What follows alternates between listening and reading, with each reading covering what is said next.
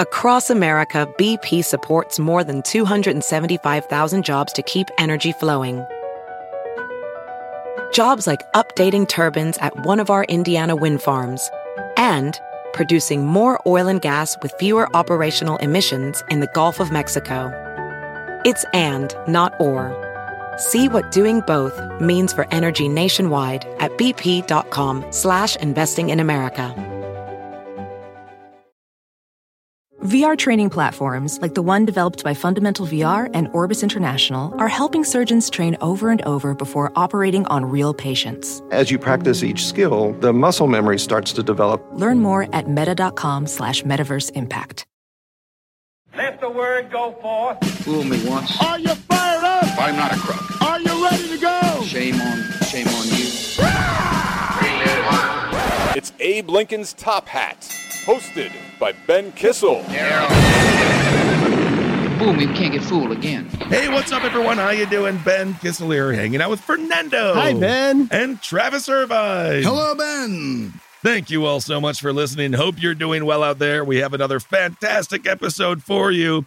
Hopefully everyone is as happy as Travis Irvine is today because his nemesis, Larry Householder, was found guilty in Ohio for being a corrupt, crony politician. So congratulations, Irvine. Thank you so much. Larry Householder found guilty, but also don't forget his co-defendant, former Ohio Republican Party Chairman Matt Borges, who lives in my hometown of Bexley, Ohio. He was the one, Ben, who called the cops on me for trespassing on his property while I was sitting at your house in Los Angeles. So I don't like that guy either. And he was also found guilty. These gentlemen now face a sentence of as many as 20 years. I hope they get fun matching orange outfits. I'm sure that they will. So you heard it here first, folks. Travis Irvine can teleport. He was right there watching programs with me. Little did I know there was a specter scanning around the property of one of Larry Householder's crony associates. We'll also talk about old-ass politicians falling down and getting shingles, because why the hell not?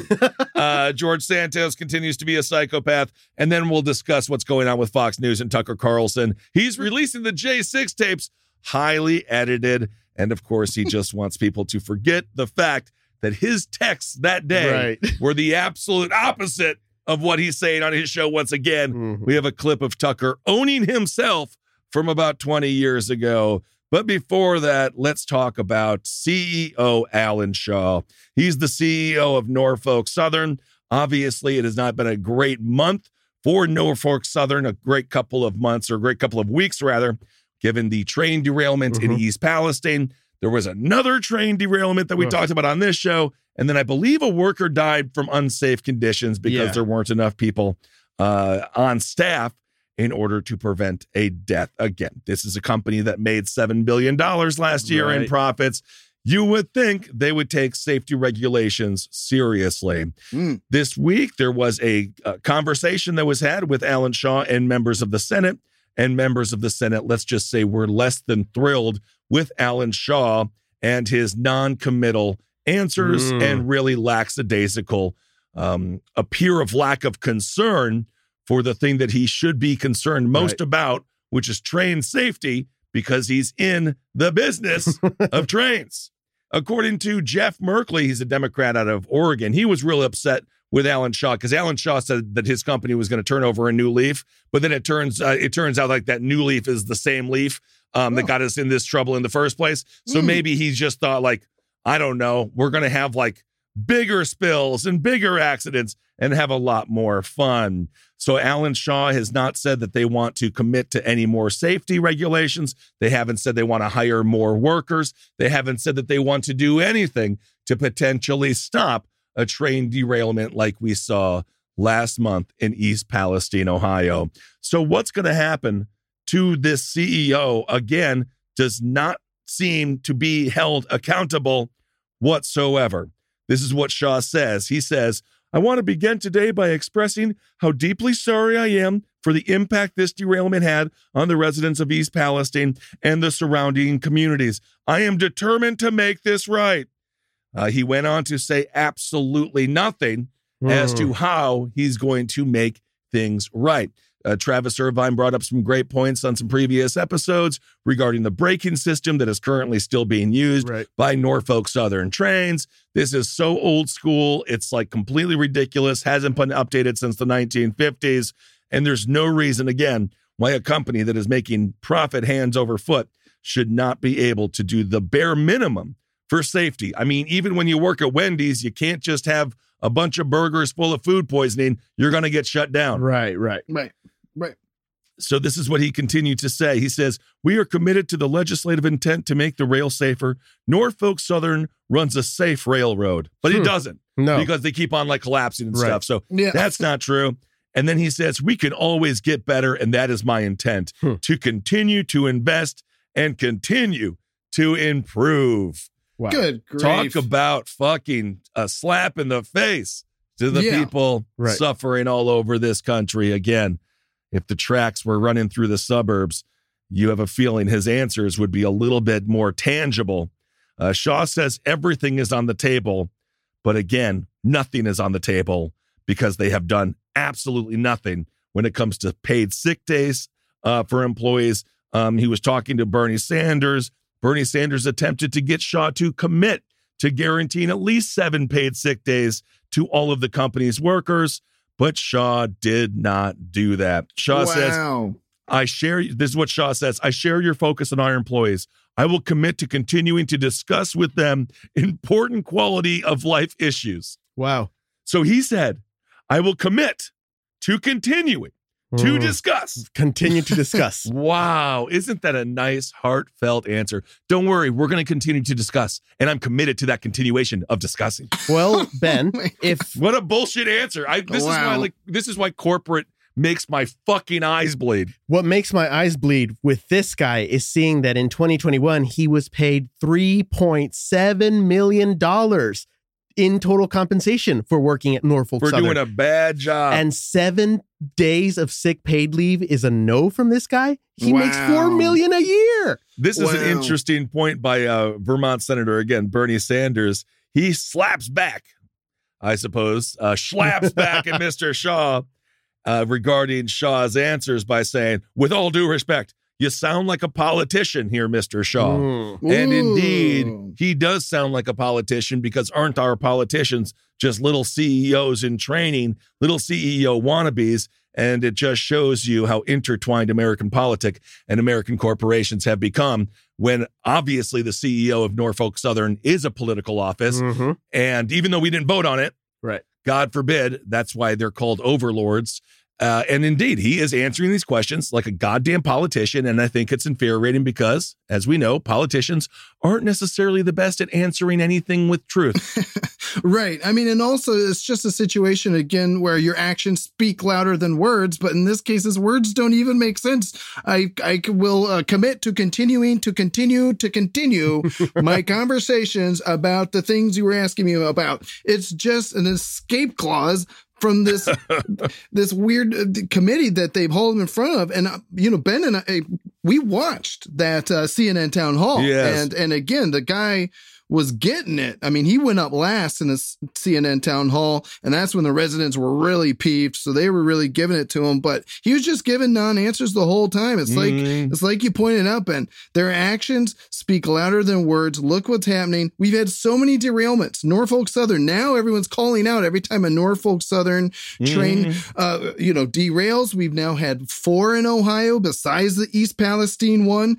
We had, like you mentioned, it hit a dump truck, and that's what killed a conductor. So now workers are dying, and this is all happening right after they've gutted workers' safety. They've gutted safety regulations. And yes, the railroad workers strike that was crushed at the end of 2022. It is not a coincidence that all of this is happening right after these actions have taken place. Unbelievable. And that's a stain on the Biden administration. The unions didn't fight, or the unions did what they could do. Right. But at the end of the day, there's really no bargaining chips within the unions. I mean, what are you going to do? Right. You know, they know the corporations, much like getting into a legal battle with the United States government, they just bleed you dry, wait you out, and at some point you got to move on with your life. According to Ohio Senator Sherrod Brown, who has been getting some praise for his response Again, you can only do so much as a senator in this case. Obviously, Mike DeWine has not done nearly enough. Nina Turner was on television discussing her disgust with a lot of the people in charge in Ohio. Sherrod Brown has done his best to point out some of the flaws here. This is according to him. He called the people of East Palestine. This is what he said. He says, the kind of community that is so often forgotten and exploited by corporate America. And I think this is powerful coming from Sherrod Brown. Obviously, the Joy Behars of the world, these horrible people that make all liberals look awful. I'm talking about how 70% of East Palestinians voted. East Palestinians, does that work? Yeah. Voted for Trump. And it's like, yeah, because that's what they feel forgotten by corporate America and obviously by the political class of America. So Sherrod Brown being a good, competent, reasonable Democrat who just understands workers' rights and policies that need to be in place in order to ensure workers' rights, talking about how the people of East Palestine are forgotten and exploited by these corrupt corporations. He goes on to say Norfolk's profits have gone up and up and up, and look what happened. So there's an obvious problem if profits are going up and safety is going down. It's one of those things, I guess, if you're in a marriage and it's going horribly and then maybe you just keep on trying to buy your partner a bunch of gifts so that they can still love you, but then they just end up cheating on you more. That's not the good way to think about it. When you do that, you're supposed to make deep fundamental changes, like go get therapy. This is obviously not what Norfolk Southern is doing. They're doing no sort of self-work. The CEO is doing no sort of self-reflection as to what's been happening.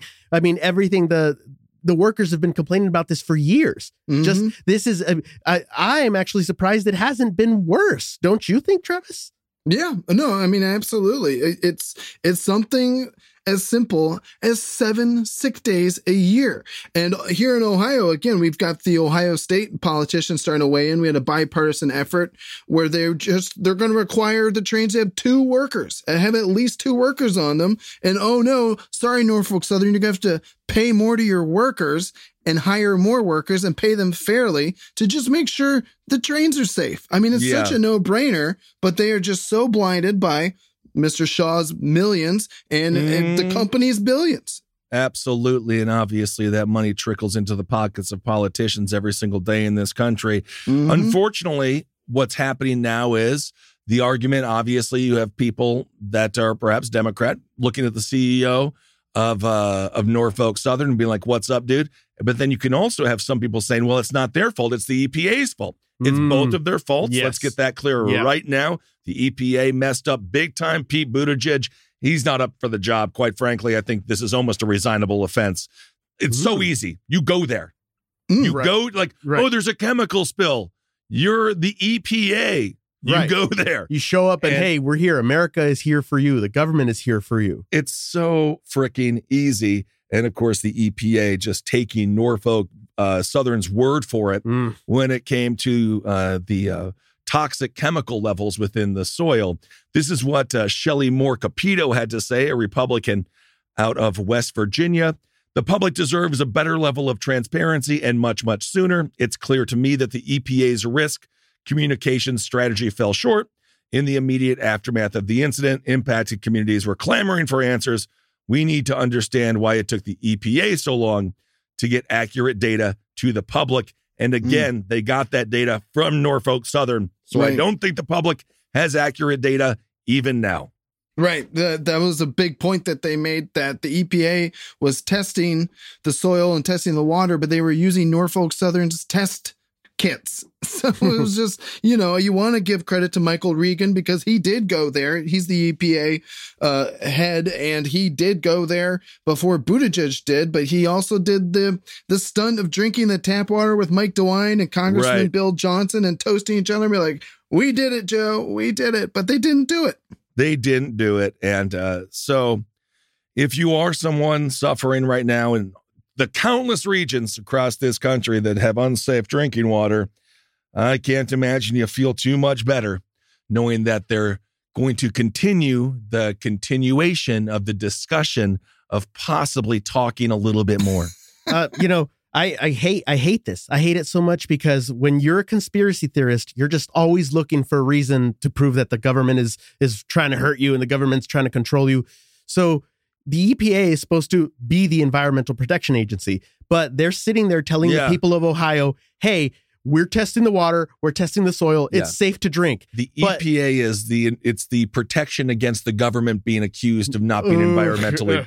It's like they're like the PR for the government. Because literally what I'm trying to say is the EPA is saying this water is safe to drink. But you look outside your window and there's a toxic plume cloud and you're telling my eyes are burning, but you're telling me, oh, the air is safe to breathe. You can't, what? No, don't believe your eyes. Don't believe your voice. Don't believe your stomach as it burns from chemicals. Exactly. Right. It's fine. Right. We did a photo op next to a bunch of bottled water that we later drank. So I get it. I hate it, but I understand where the QAnon belief comes from because you see this and you're like, well, they don't give a fuck about me. They're trying to kill me. Well, perhaps that's the start. I mean, QAnon will probably blame the train derailments on gays or the devil or something. So I'm not sure if they're really circling the right problems or the answers to solve those problems. Across America, BP supports more than 275,000 jobs to keep energy flowing. Jobs like updating turbines at one of our Indiana wind farms and producing more oil and gas with fewer operational emissions in the Gulf of Mexico. It's and, not or. See what doing both means for energy nationwide at bp.com/investing in America. Welding instructor Alex DeClaire knows VR training platforms like ForgeFX help students master their skills. There's a big learning curve with welding. Virtual reality simulates that exact muscle memory that they need. Learn more at meta.com/metaverseimpact. Well, speaking of gay and speaking of hypocrisy and speaking of shitty, corrupt politicians, Tennessee, they're back in the news. Last episode, we played a Tennessee, I believe it was a member of the local house, talking about how they should bring back lynching for as a execution penalty for whatever. There is Tennessee's number 2 Republican.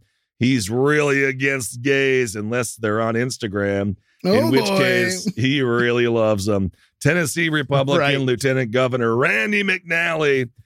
He has been hitting this dude up on this guy's Instagram. The man's Instagram is pretty salacious. It's an Instagram page by a dude named Franklin McClure, who goes by Finn, which is pretty masculine. McClure told the outlet that he and McNally first connected on Facebook via mutual friends. And my God, does McNally like some of Finn's more erotic posts. McNally writes, great picture, Finn. Best wishes for continued health and happiness. What Finn, the heck? And then there was a picture of McClure's butt, right? Yeah. And it's just like his butt. Nothing else. And then this is what the politician who, again, when he writes legislation or speaks into the mic, hates gay people. He looks at McClure's butt and he said, quote, Finn, you can turn a rainy day into rainbows and sunshine. What the? My gosh. Yeah. And then he says, hi, sunshine. Love this picture. And it's just like a picture of his dick, you know? So right now they haven't confirmed the office. They have not disputed that the Republican left the comments, saying in a statement, quote, that he enjoys interacting with constituents and Tennesseans of all religions, backgrounds, and orientations on social media, and he has no intention of stopping. Oh, I'm sure. Oh my So God. there you Yeah, go. of course. Good grief. But this is his Instagram account? Like, does he not know how this stuff works? It's his official one. It's Lieutenant Governor McNally with the little blue check mark. And he's just a lot of hearts and fire emojis. And again, nothing wrong with doing anything that he's doing. It's simply the backdrop of the hypocrisy that makes this so funny. According to the spokesperson for McNally, Adam Kleinheiter, they said, trying to imply something sinister or inappropriate about, he says, trying to imply something sinister or inappropriate about a great grandfather's use of social media says more about the mind of the left-wing operative making the implication than it does about Randy McNally. So they're saying he's a great grandfather. All of them used to fuck hunks named Finn. It's called being in the Marines. Oh my God. So boys, it's not gay if you like bare butt pictures of Finn on Instagram. He's trying to relate to his constituents. Okay, so we're just being American Right. then. Yes. He's being a good American. Got it. He's being supportive. Honey, I'm being supportive of this man's butt. Hello. He is. And of course, for Finn, Mr. McClure, he's just a dude posting his butt. And he seems like a good enough dude. He just says, I thought he was an older dude and out of touch. I've always taken it as a compliment. I don't dislike him or think he's a bad person. He's one of the only people who has consistently uplifted me and made me feel good. So isn't that nice? Love is in the air. An old man and a young man. Seen that story before. Oh my God. All right. Okay. Hypocrisy. How do we address it, Ben? At what point this guy is literally saying, yeah, it's me liking those photos, but I'm liking them because he votes for me. At what point do we just have to go, no, absolutely not. I mean, this guy, again, the reason that it's hypocritical is the governor, that's Republican Bill Lee. They're doing all this bullshit with the anti-drag laws. I believe Tennessee was the first state to outright ban drag shows. So it's, again, just a reminder that these people say one thing and do another thing. And oftentimes the groups of people they choose to demonize are a member themselves and they have self-loathing and self-hatred. And that's all that this is something that they get off on, is having that power of being in both worlds. And they like to be secret and keep it nasty. What's that thing called? Haggard's Law? Isn't it? Ooh, I don't know. Haggard's Law? Yeah, Haggard's Never Law. shave? No, it's basically the thing you hate the most is the thing you constantly or the thing you constantly bitch about is the thing you're actually like obsessed with. No. So, yeah, sure. So again, all these anti-LGBT bills, all these anti-drag bills, it's just like, if I stop them from wearing a dress, maybe I won't want to wear it anymore either. Well, perhaps not. It didn't work for J. Edgar Hoover, and it's not working for them now. Well, speaking of gay politicians who are corrupt, George Santos, this is just kind of another little funny thing. He's going to stay there for 2 years. I wouldn't be surprised if he just gets reelected. He's going to be in there forever. George Santos has now been accused of orchestrating a credit card skimming operation. Oh my gosh. Which he schemed to steal information from ATM credit cards.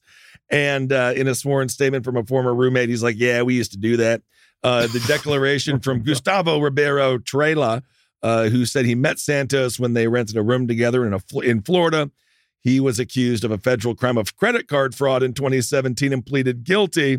The dude's originally from Brazil, and he says that Santos, also known to him as Anthony DeVolder, was in on the scam together. According to Trela, he says, Santos taught me how to skim card information and how to clone cards. He gave me all the material he gave me all the material and taught me how to put skimming devices and cameras on ATM machines.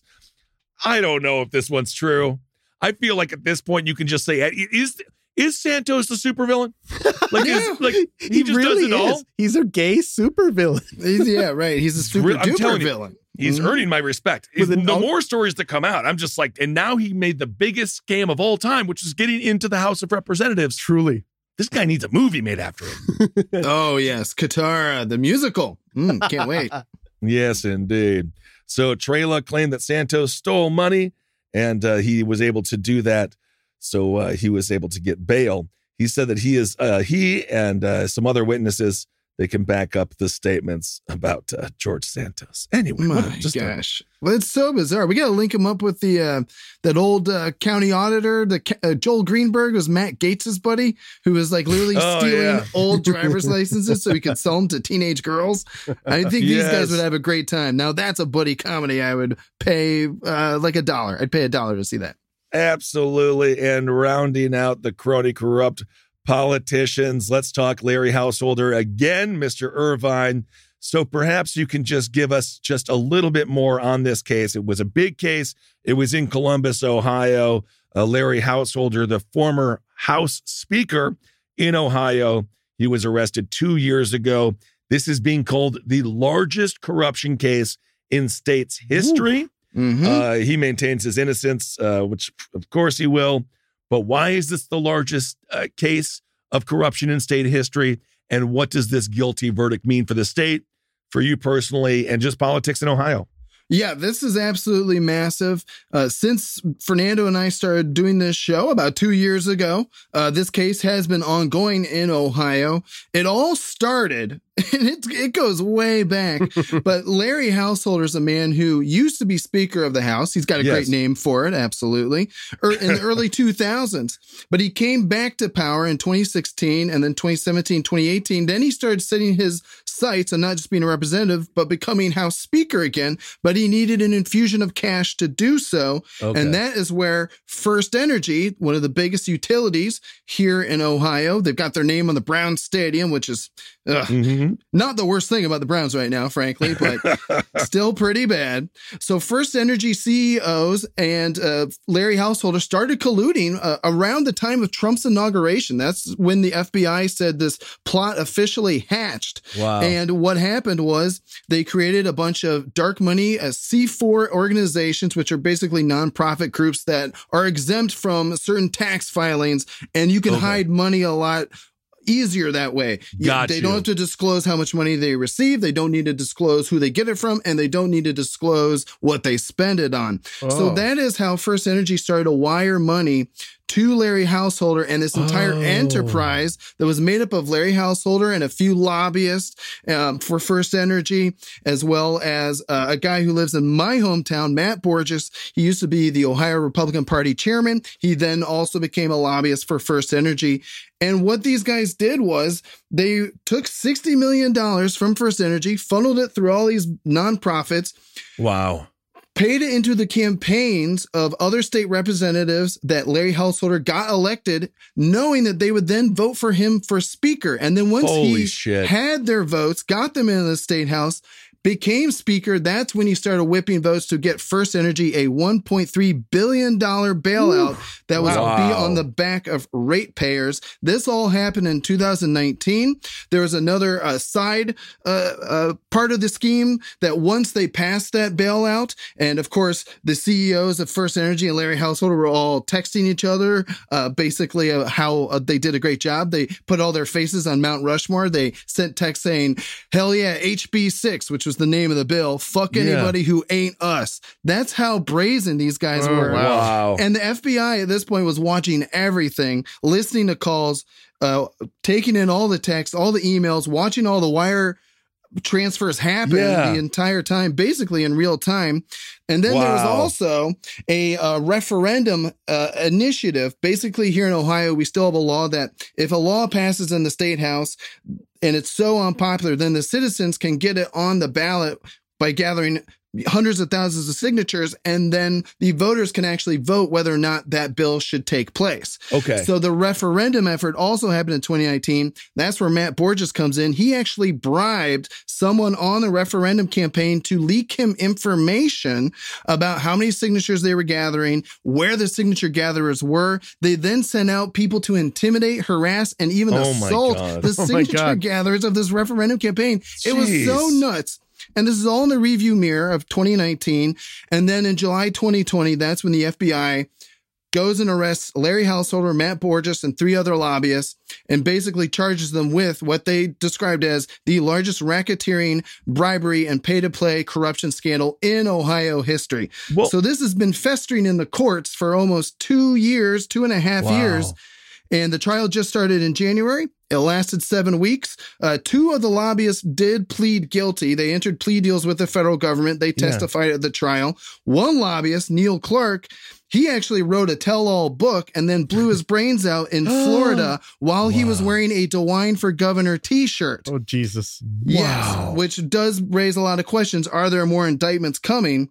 But in this case, I really think Larry Householder just thought he was too big to fail. Same with Matt Borges, former House Speaker, former Ohio Republican Party chairman. I think they just thought they were going to get away with it. And today was a beautiful, beautiful day to watch their hubris crumble, to watch their claims of innocence crumbled to the ground because the jury deliberated over about 9.5 hours over 2 days, and they came back today with 2 very solid guilty convictions. So it's a big day for corruption, not just in Ohio, but now this is ramifications, right? Now the rule of law will determine whether you can move money around and have it be secret, and if a company can literally pay a politician to give them legislation.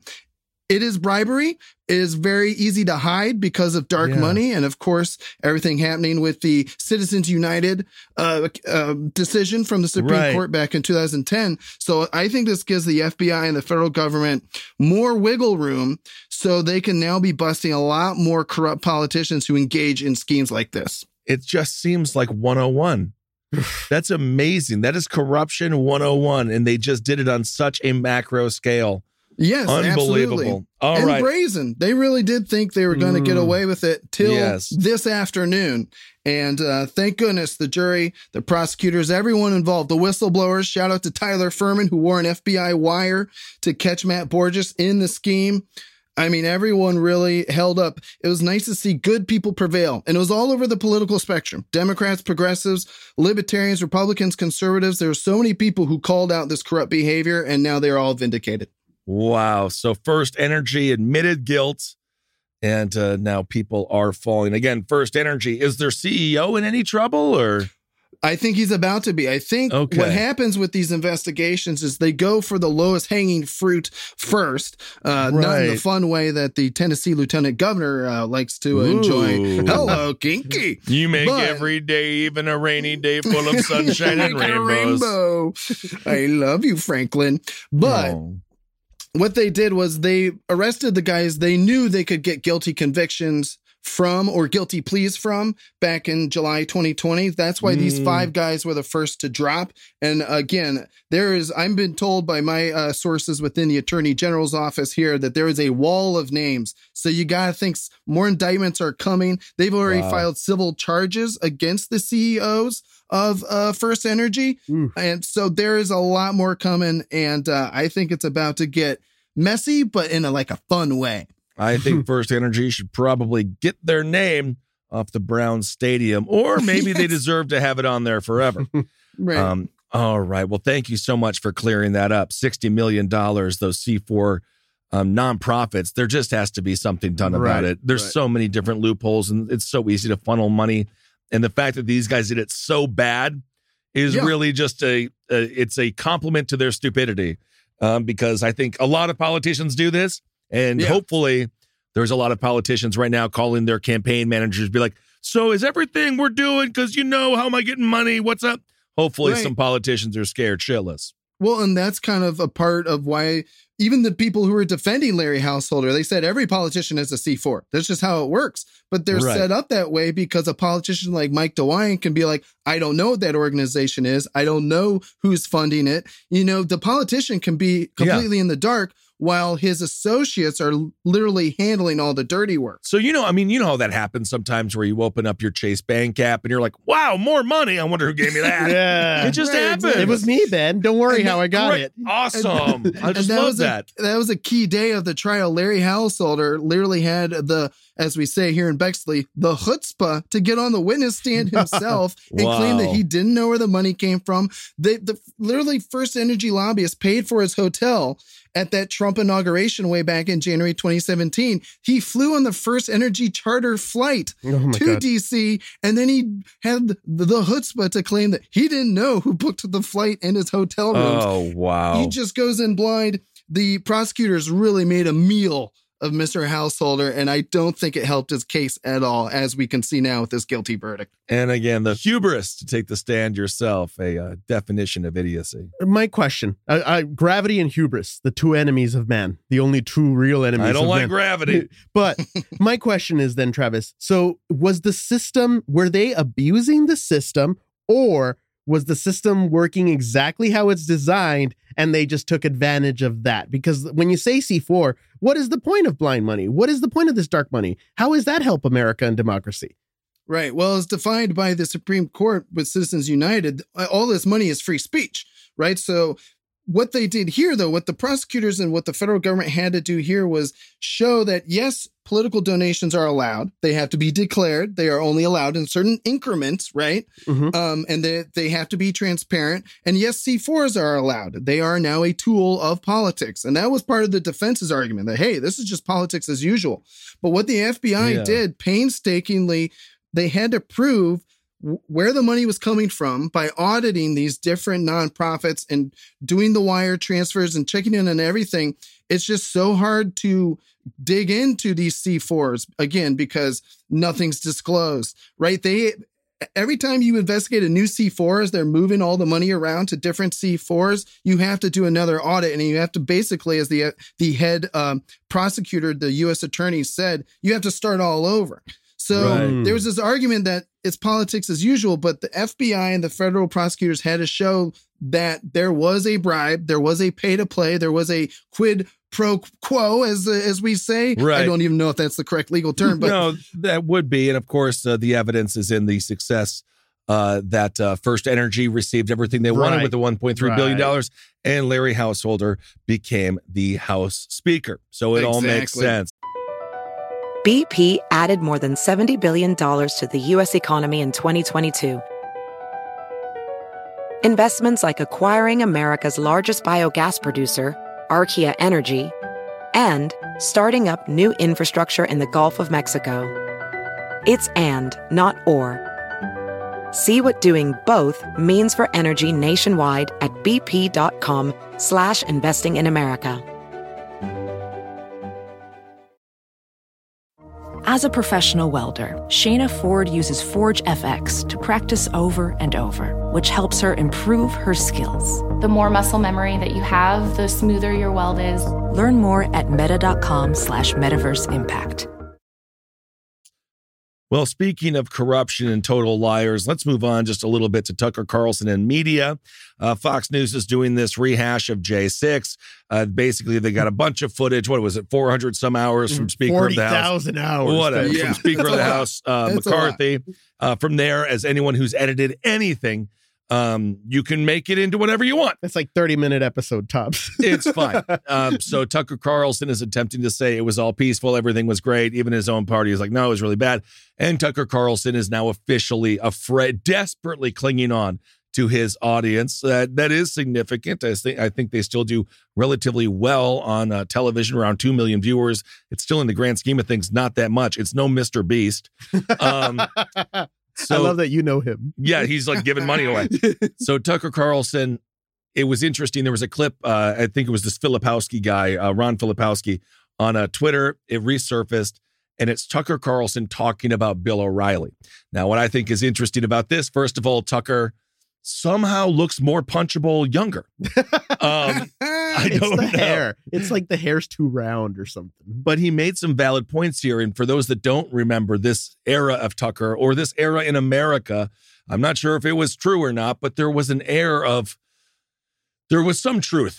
Like, I don't know. I mean, I know the media brought us to war. There's a bunch of lies and fucking, Hans Blix and weapons of mass destruction. But there was a perception that there was some integrity within our television news media.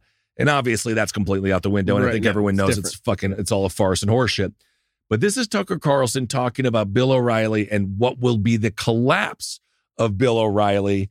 And I think it's ironic because he has become the Bill O'Reilly that he is in this clip, as we'll listen to, is full of scorn against. So let's just play Tucker talking about Bill, and we'll discuss on the end. Another quote from your book: Bill O'Reilly's success is built on the perception that he really is who he claims to be. If he ever gets caught out of character, it's over. That's right. I say before that Bill O'Reilly's really talented. He's more talented than I am. He's got a lot more viewers than I am. He's a better communicator than I am. But I think there's kind of a deep phoniness at the center of his shtick. And again, as I say, the shtick is sort of built on this perception that he is the character he plays. He is every man. This kind of he's not right-wing, he's a populist. This kind of Irish Catholic populist fighting for you against the powers that be. And that's great as a shtick, but I'm just saying the moment that it's revealed not to be true, it's over. The moment he gets caught, slapping a flight attendant on the Concorde for not bringing his champagne fast enough, or barking at, one of his subordinates to take the, brown M&Ms out of my bowl and get me a bottle of Evian, or something like that. The second that makes Page 6, it's over, right? Because the whole thing is predicated on the fact that he is who he says he is. And just nobody is that person, especially not someone who makes $1 million, or many millions a year. As he does. Wow. All right. So there you go. Wow. Tucker, if he could see himself now, horrified of losing this Fox News audience as someone who's been on that channel. They control the ship. They are the water that the ship floats upon. They are the waves. And you only go along for so long if you don't make them happy. You're just off the show. So he's making millions of dollars now as a television host on Fox News. I believe the same time slot that Bill O'Reilly had. And it seems as if he has become that version of himself where if you watch his shows every single day, I'm fighting for you. I'm the one watching out for you. I'm not one of these deep state wealthy elites. And it's like, buddy, your butthole has a bow tie. Like he is the most, he shits with the help of an assistant. I mean, like he is the definition of wealthy. I'm not sure where he's from, maybe Connecticut, whatever, khaki wearing douche. So I think he's become everything he hated. It's quite ironic. And I don't want to be him. Right. You could basically take those talking points you just said about Bill O'Reilly and just plug in him from now. I mean, it's pretty crazy. He has the 8 p.m. slot. He has Bill O'Reilly's old slot, and he is doing a shtick. And we all know it now because he got exposed by all these texts, right? With the Dominion lawsuits showing that he even said at one point that he hates Trump passionately, which I don't know. Those are like two different things, but whatever. Yeah. So I am just kind of blown away by the absolute, arrogance of Tucker right now. And now we know that the reason he got all that J6 footage and did this whole episode this week about look how innocent they are just walking around the Capitol doing nothing wrong. It's because he's again he's placating to that audience again. He's trying to redeem himself in their eyes because he's, I think, finally understanding that there's some pushback on what he really thinks. So he's got to pretend to think something else. Again, he has just become Bill O'Reilly, but like in a worse, douchier sense. Yeah, at least Bill O'Reilly gave you a word of the day. And he had things, he would say things like pinhead, which kind of funny. Yeah, that was fun. And Bill O'Reilly would have Jon Stewart on his show. The last time Tucker Carlson had the chutzpah to face off against Jon Stewart, I think it was back during the Iraq War when Tucker Carlson had that show Crossfire with CNN with Paul Begala. And Jon Stewart came on. That was like the first viral clip I ever saw in college because it was just Jon Stewart owning them for doing, again, a shtick, a fake partisan shtick on CNN that ended with Jon Stewart eventually almost losing his cool. But he did call Tucker Carlson a dick on CNN, and I always appreciate that. Absolutely. I think Tucker Carlson has changed in the past few years. We all change, but he's obviously changed he's become his own worst enemy. But I think the audience has changed too, because maybe before all these revelations would have made a difference. But I feel, Travis, that these revelations are not making a difference. The network has admitted to lying. Tucker Carlson in the Dominion trial admitted to lying. All of them had admitted to lying. But I don't think it's changed the narrative at all. If anything, it's made him triple down. I mean, because that's it. Yeah. But of course, there is a finite amount of time for Hannity, Ingram, and Tucker. They will all three be gone, I think, within the next election cycle. I believe they will be done. And I think he knows that his days are numbered. And if he wants to have any constituents whatsoever when it's done with Fox News, I mean, he's going to have to throw him a bunch of red meat because you look at Bill O'Reilly, also a serial groper, a very disgusting man, the hairstylist and dresser. They had to leave the room and he had his own crew because only so many people could work with him. Total piece of shit in every sense of the word. But when Bill O'Reilly left Fox News, where the fuck is he? He's doing Cuomo's show now. As we talked about with News Nation with 8,000 viewers. So the Fox News brand is so huge. And once you lose it, they don't necessarily go with you. Look what happened to Megyn Kelly, right? Exactly. And, Eric Bolling's gone, schlepping on Newsmax now. I mean, it's absolutely crazy. And I'll just add also, I mean, we know how that culture is. I mean, Ben, you work there. We know people work there. You have to contort yourself into this mold that they want you to be. We know that half the people who work there, maybe even 3/4 of the people who work there, don't believe half of the shit they're spewing out there. but they need those millions of dollars, and they'll do anything to get it.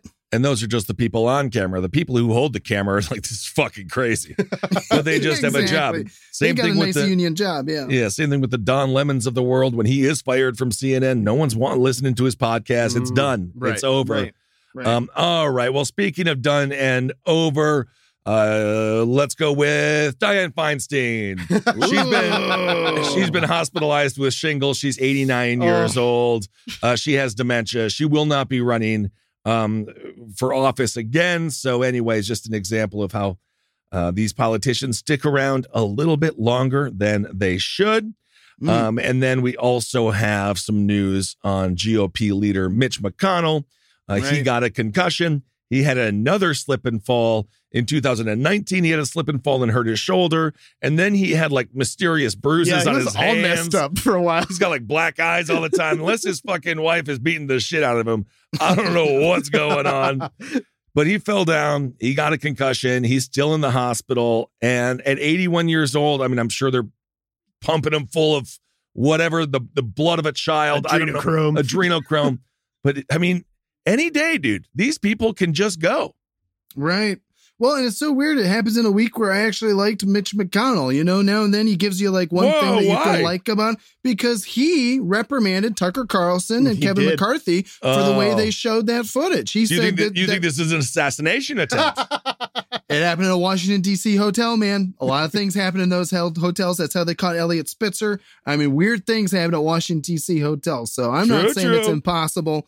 But, again, it's just it did happen in a week where Mitch McConnell was technically sticking up to the bad guys within his own party, particularly Kevin McCarthy and Tucker Carlson, for this little January 6th, 40,000 hours of footage shtick. And so I can't believe I'm saying this, but I wish Mr. McConnell well. It hurt me to say that, but I'm going to wish him a speedy recovery. It was the concussion talking, Travis. It was not him saying those things. I don't wish, let me just say this. I don't wish anybody ill. I agree. But also, let's not fight God's plan. Sir. Let's not fight God's plan. Let's not fight God's plan, but I will push back, sir. You did predict Chuck Grassley would die. You don't wish it. That was a predict. No, I do wish it. Okay. No, I actively wish it. But if Mitch goes first, I'll be like, I'll call it a push. Okay. It's a push. Right. It was Grassley. Grassley was the one that pushed Mitch down those stairs. Yes. I'm not going down first, you bitch. Yes. Also, do you guys know the average age of the Senate? 94. No. 78. What's the average age of the United States Senate? I'm going to go with, because I'm feeling fun today, 69. That is funny. It's 65. Ooh, wow. Which isn't that the retirement age? It should be. So the average age of our senators are the age that we're supposed to retire? Yes, that's why they're trying to raise it to 70 so they can stay in their jobs and stay relevant. Oh, God. I do want to point out that about the age of the average lifespan thing, people of color actually have an average lifespan of about 63 to 65. So when you raise that retirement age, you are literally, it is almost racism that you are systematically putting in place. Well, we got to get everyone to live a little bit longer, and there's no reason to raise the retirement age. Absolutely not. Also, John Fetterman, he's apparently he's doing better. He had the stroke, and I guess the doctor said he's doing good. So we do wish everybody well. Fetterman, of course, only 53, so he's a baby by the age of these senators. So we'll see what happens. But again, it is a reminder that all these people that perhaps you don't like some of the policies they put forth. Dianne Feinstein, she almost gave away the Ramirez.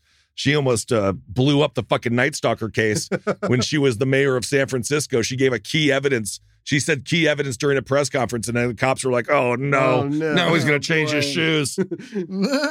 All right. And just lastly, Los Angeles considers funding for crime-fighting robot dogs. Probably not the best idea. The robot is a quadruped, whatever the fuck. Quadruped. Whatever. He's $280,000.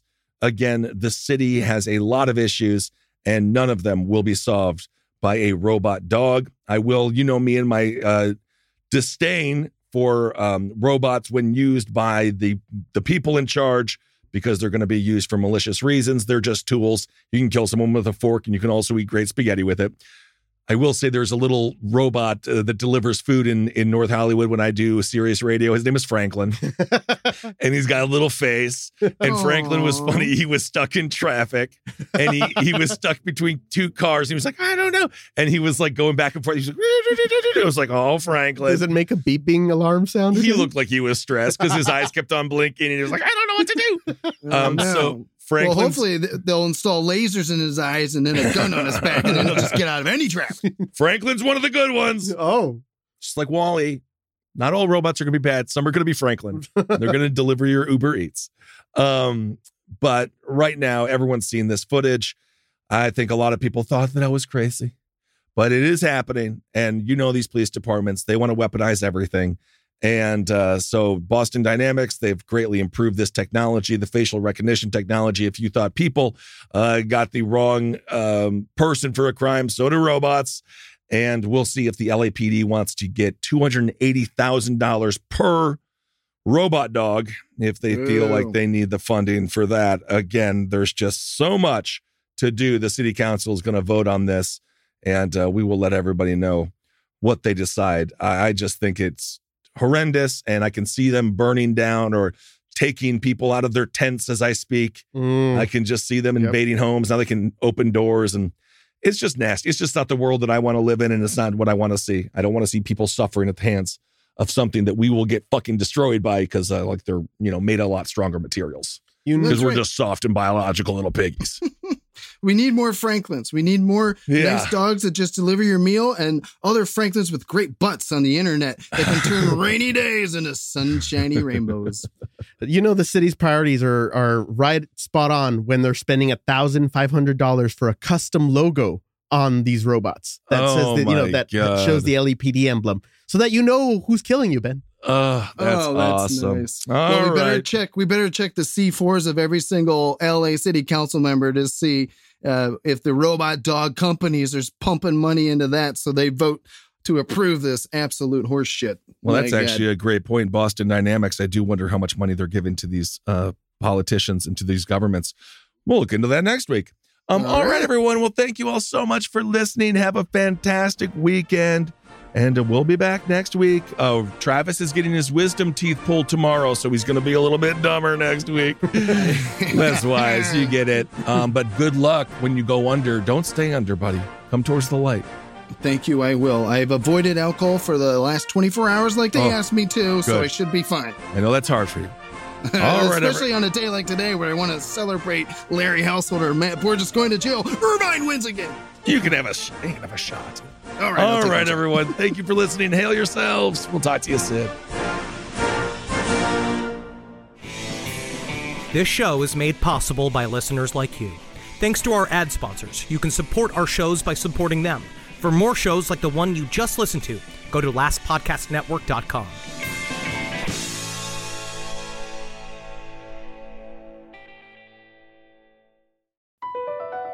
Across America, BP supports more than 275,000 jobs to keep energy flowing. Jobs like building grid-scale solar energy in Ohio and producing gas with fewer operational emissions in Texas. It's and, not or. See what doing both means for energy nationwide at bp.com/investing in America. Is America's primary system working?